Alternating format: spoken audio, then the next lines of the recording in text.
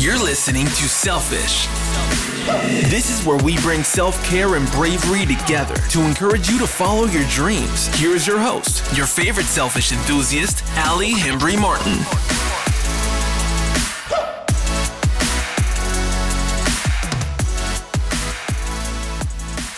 This season of episodes seems to reflect the season of life we are all experiencing right now.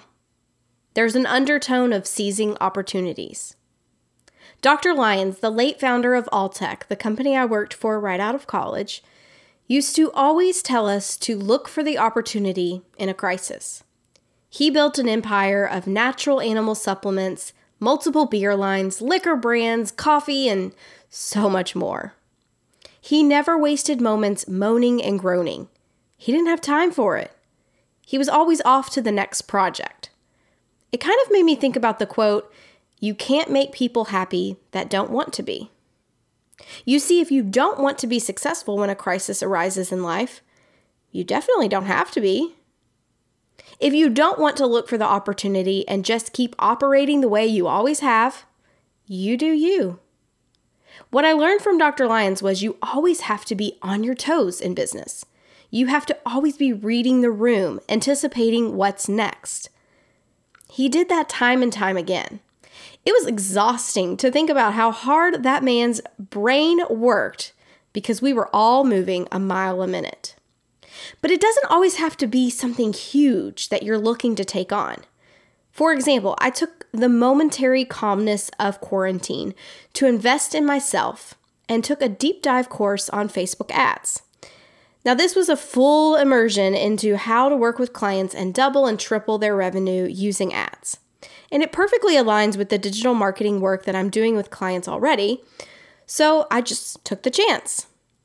Now, I've already had the chance to work with clients, and they are thrilled with the results. You will find the guests that I spoke with in Season 8 are very similar. They looked around and said, "Well, why not me?" We can learn from these leaders and how they've looked for the opportunity in a crisis, how they've raised their hands and allowed them to become who they are today. For example, Libby Summers knew brands needed help telling their story, so she raised her hand. Kim Woods saw firsthand in corporate America that leaders needed help tapping into their true potential, so she raised her hand. Christy Kerner couldn't find a mascara she liked, so she raised her hand. Chris Miles wanted to share with the world how to be an online entrepreneur, so he raised his hand. Diana Olnick never wanted a female to struggle in life and business like she once did, so she raised her hand. Elizabeth Sherritt experienced unexplainable health scares that she got to the bottom of and didn't want anyone else to suffer from like she did, so she raised her hand. Samantha Gordon knows how to get zen in a crisis, so she raised her hand. Sean Harper saw how the NFL taught him how to study his opponents and knew he could teach others to apply this in the corporate world, so he raised his hand. Rochelle Kalina saw small business owners struggling with their finances, so she raised her hand.